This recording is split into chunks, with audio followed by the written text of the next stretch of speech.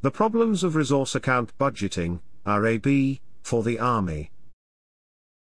We know the cost of everything but the value of nothing. Oscar Wilde. I begin this article with a health warning. This article is not a lively doctrine discussion, nor a new military history interpretation or weapon lethality debate. It is about the rather dry subject of accounting and finance rules that the Army and all of the frontline commands must adhere to. As all military chiefs learn as they reach the higher echelons of their own service, money matters and money talks. Gaining and maintaining sufficient funding for their military capability intentions is essential. Yet for over 20 years, the financial accounting process that has been forced upon the Ministry of Defense has complicated procurement, derailed major capital programs and substantially degraded capability. This is especially so for the Army, as I will explain.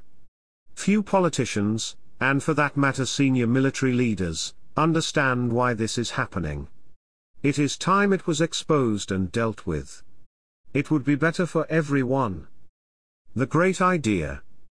For the past 20 years, the UK government has controlled and managed national spending using resource account budgeting, RAB. The purpose of RAB is to improve the efficiency of government spending, reduce waste and to better account for taxpayers' funding. For many government departments, this makes sense. In practical terms, this means that as well as managing their annual cash account spending, real money, all government departments must account for the resources they accrue annually, i.e., that they actually use/consume in the year, as opposed to when they paid for a resource.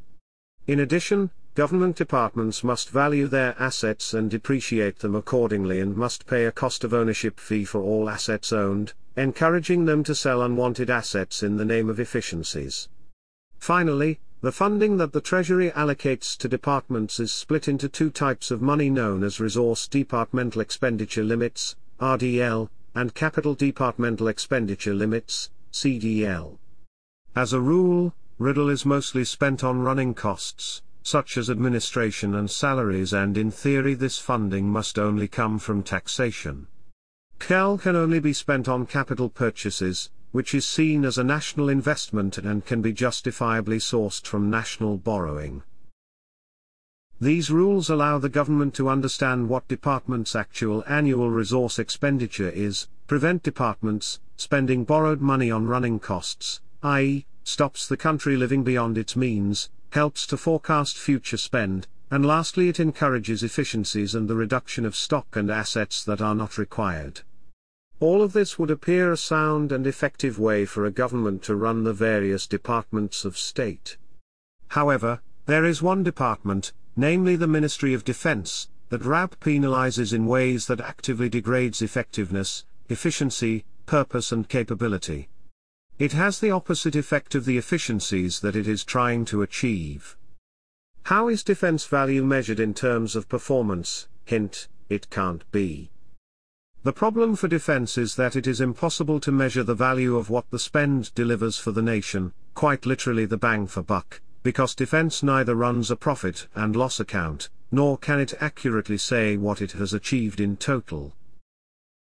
For example, what is the value of a collective training exercise, or having a large, unmobilized army reserve, or large stocks of artillery ammunition, or what influence does a nuclear deterrent buy in international relations? Conversely, using the NHS as an example, it can be measured in number of successful patient outcomes and number of patients treated. Home Treasury can be measured against the amount of tax raised per head. The Home Office for the number of passports delivered or the number of illegal immigrants seized, processed or deported. Although defense has a number of standing tasks, such as the Continuous at Sea Deterrent, CASD, the protection of overseas territories, the commitment to NATO deployments and ceremonial duties, for the greater part, much of UK defence is an insurance policy for the nation. This is demonstrated by having military capability at various states of readiness or projecting a global presence, which together produce deterrence. At best, all that can be measured is the training and sustaining cost. Challenger 2 main battle tank. These are assets for the Army. Credit, mod. The problem is that this overall readiness is impossible to value its true benefit, it is expensive to maintain and highly subjective. Ready for what exactly? Ready for the known or anticipated threat, or ready for a worse threat? Ready with how much extra training and preparation required? How does anyone know when military deterrence has worked? This question is about strategic risk management. There are choices to be made, and the less prepared an armed force is, the more it is at risk from being unfit or unready. However, it costs less to produce. The rules of RAB actively encourage the degradation of readiness, so more risk is taken, but not necessarily mitigated. In the longer term, this can cost more than if the mod could budget and financially account for its capability in a more traditional way. Lowering readiness, and the Army's special problem with RAB. It is all too easy, in times of relative or perceived peace, to lower readiness levels, such as reducing stocks of ammunition and supplies, selling off unused land and buildings, reduce training levels, deliberately gap personnel in units, and delay procurement of new capital equipment. Amongst the armed services, the Army has the highest number of personnel and equipment types that are both held in reserve and need resourcing and training to deliver readiness. So, the Army suffers disproportionately under the rules of RAB compared to the other services. It is all too easy to reduce land forces training, reduce supply stocks, lean management, and hollow out capability, yet still falsely maintain that there is a credible fighting force ready to deploy, something demonstrated at the start of the Russia-Ukraine conflict in February 2022. Conversely, for the Royal Navy and Royal Air Force, although they suffer from similar RAB constraints, it is harder to make savings to capabilities such as submarines, ships and aircraft, i.e., when a ship goes to sea or an aircraft takes off, they are operational and need to be airworthy, seaworthy and ready for use. Pilots need a minimum set number of hours to stay current. Conversely, a tank, artillery system or infantry soldier can either be left in a hangar, or left untrained, and then only brought back to readiness when urgently needed. RAB's role in gradual capability degradation, 2000 to 2022. People often point to defense cuts, the rising cost of defense, or even poor decision-making as reasons as to why the Army has been so hollowed out in recent times. However, although these factors have contributed to some of the decline, and some of the poor decision-making has been caused by the constraints of RAB, it is 20 years of relentless pressure from the RAB approach on the Army that has resulted in the Army's key military formations, such as armored divisions and their equipment, being priced out of the budget, because so much of their running costs, to maintain readiness, must come from rural, and they are encouraged to stockpile less materiel. Even the newer and high-tech equipment procured for campaigns in Iraq and Afghanistan, urgent operational requirements, was mostly discarded after operations were concluded because there was no support costs available to keep them in service. In effect, capital investments, the very thing you want to preserve and use as capability and bought with CEL, were wiped out by the lack of RIL. Another example of where RAB accounting approach would be the cost of track miles, where armored vehicles have a cost per mile, which is worked out on the fuel, wear, tear and repair required averagely per mile. The problem is that much of the cost of running an armored vehicle is irrelevant whether it is driven or not, i.e., there are spares in the system that often go unused, repair contracts from suppliers cost the Army money whether they are used or not. The RAB process ensures that the Army is forced to do the minimum amount of track miles, which reduces training opportunity, which in turn reduces genuine readiness. It could actually drive up costs, with consequences such as a rise in the frequency of vehicle accidents, because troops do not get to train enough, or soldiers that leave the Army because they are unhappy with the limited training they receive, so the Army must recruit and train more, or vehicles that deteriorate because they are left out in the open elements without use or servicing. RAB does not consider the sunk cost of defense, whether it is used or trained for or not. Another example would be training ammunition expenditure.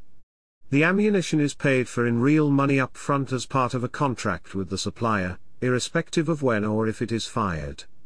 It may only be expended 5 years later, or worse still, perhaps never.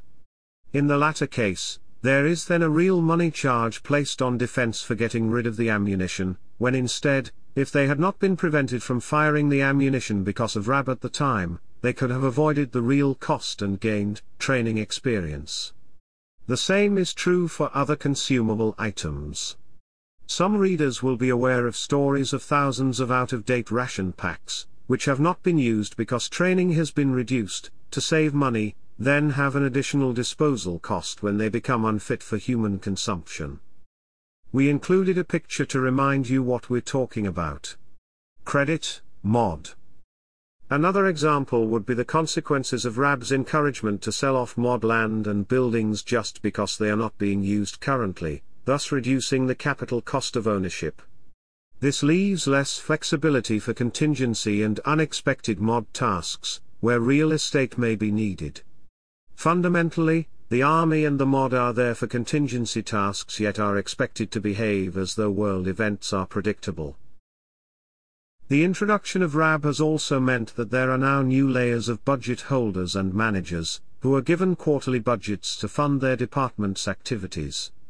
The divisions of financial responsibility create bad practices where departments work in stovepipes, protecting what is theirs and not looking to the bigger picture of defense capability. Department underspend is another ridiculous money-wasting concept not helped by RAB, where departments suddenly find that close to the end of the financial year, they have huge amounts of funding, which they either cannot consume/do/use, due to shortness of time. Alternatively, departments must use the excess on only things that can be procured rapidly. This is an inefficient way to fund the Army and defense, and this piecemeal manner encourages further bad practices and habits, i.e., relying on an unpromised underspend, or procuring equipment in batches that are below that of the genuine intended capability. The problem with RIL and procurement. RAB worsens for the Army's capital expenditure program, for example, the procurement of weapons, armored vehicles and C4I-STAR. On the one hand, the Army has followed Cabinet Office and Treasury guidance to ensure the smart procurement process is adhered to, which directs the Army to invest heavily in the concept, assessment and development stages. During these stages, most of the funding is designated as RIL as it is not delivering physical capability for the Army, rather it is investigating, developing, competing and trialing prototypes and ideas. This is vital to the success of any major capital equipment's approvals process, yet there is never enough RIL provided to deliver the early stages of any major project or program. Furthermore, early years money of RIL is constantly changing and shifting, depending on what funding is overall available to the Army and defense. This results in programs, projects and industrial partners being messed around, unable to plan or forecast what funding will be available for this early part of procurement. The result is that procurement of physical capabilities either cost more than are planned, are delayed, or sometimes cancelled and often delivered at a reduced capability. Staff officers in procurement learn, in effect, to play a game where they are given the task of trying to deliver capability with ever-changing and restricted access to the vital concept and assessment funds they need to deliver their programs. There has to be a better way for the Army and Defense to manage their funding and budgets, whilst also accounting for their budgets responsibly. Defining RIL. A government definition of what constitutes RIL is money that is spent on day-to-day resources and administration costs.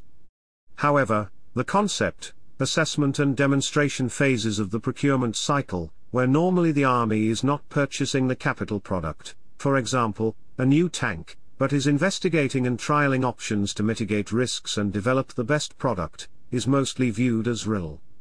The point is that although many of these costs look like administration, because they are paying the salaries of the staff involved in procurement and things like trails and prototypes, they are in fact part of the capital investment, and should be regarded as mostly CAL. This can be justified in the sense that this initial activity in the procurement process is an investment that aims to deliver the best capability at the best price, i.e., best value for the Treasury. Yet it is not, and project after program is put at risk because RIL is much harder to secure than KEL and is much more likely to be withdrawn at short notice. The RIL changes and limitations in early years funding also increase the final cost for any procurement program because the industry supplier will have had to absorb additional costs, such as keeping on specialized workers and staff whilst the delays, caused by RIL changes. This is no way to run a military in either peacetime or war. It should be seen for what it really is, which is a short-term way for the Treasury to limit early years funding and a longer-term way of delaying capital programs. This comes at little cost to the reputation of the Treasury, and in the short term, there is financial benefit to be gained. The point here being that it is not the Treasury that is subsequently blamed for Army procurement disasters. That blame is placed on the MOD and on the Army.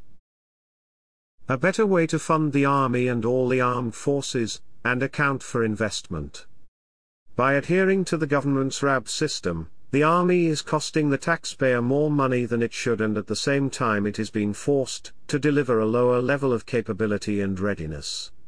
However, few in the military understand this conundrum, or if they do, feel that there is no way of changing the system. A new way for the Army and all of defense to account for its expenditure is urgently required. This approach would require the Treasury to view the armed services differently from other government departments. It would involve the Army and Defense dropping the use of RAB and returning to the more traditional way of accounting for their spending, where they pay for goods, supplies, ammunition, employment, stocks and procurement when they are bought, not when consumed. Concept and analysis work on capital programs should be considered part of the capital investment and not a business-as-usual running cost. The MOD also need to stop treating their assets, such as buildings and land, as costs and treat them as assets that will be needed one day in the future in an ever more unpredictable world. They also need to start using a single DEL and drop RIL and KEL. This would have the benefits of discouraging the MOD from selling off or getting rid of capital assets just because they do not currently form a role or service for defense. This would include unused land, facilities and buildings. Defense, by dint of its nature, unpredictable, needs surplus, it needs flexibility, it needs reserves for when the government might call upon them. Making Army and Defense procurement more efficient, and delivering more capable systems in shorter time frames and with more flexibility. This would include allowing a much improved concept, assessment and development stage of any program. Allow the Army and the other services to build up stocks such as rations, ammunition, clothing, defense stores, vehicles and weapon systems, without worrying about the charge paid for capital assets. Reduce the amount of time, resource and personnel involved in military financial management and budgeting, and in procurement. Allow the Army to train more effectively and efficiently and deliver improved readiness levels. This would also improve personnel retention and in the long term provide improved resilience. Prevent wastage by allowing formations and units to use resources that have been procured over time and are available, and likely to have a given shelf life, and also reduce the cost of disposal. In the longer term, deliver far greater value for money for the Treasury, taxpayer and the UK. Strengthen the defence and security of the UK. Summary: there's nothing as expensive as cheap insurance. There is little doubt that RAB is an effective way for the government to manage and account for much of the nation's public spending. However, as explained in this paper, it does not work for defence, and in particular, it degrades Army capability the most. The UK's MOD and all its services and departments, for the most part, are a national insurance policy that needs to be ready to adapt to whatever threat is placed upon it. RAB accounting actively discourages stockpiling, flexibility and agility, encourages less training, encourages bad behaviors for defense procurement and ties up too much time and resource in the management of MOD finance. A move away from RAB will not solve all the Army's funding requirements, and there will still be difficult decisions and choices to make and funding gaps. Defence must continue to be accountable to the Treasury and to the country, but the policy of RAB is slowly and surely hollowing out and weakening the UK's armed forces unnecessarily. The MOD has enough to contend with, without an unsuitable accounting system that calculates the cost of everything, but the value of nothing.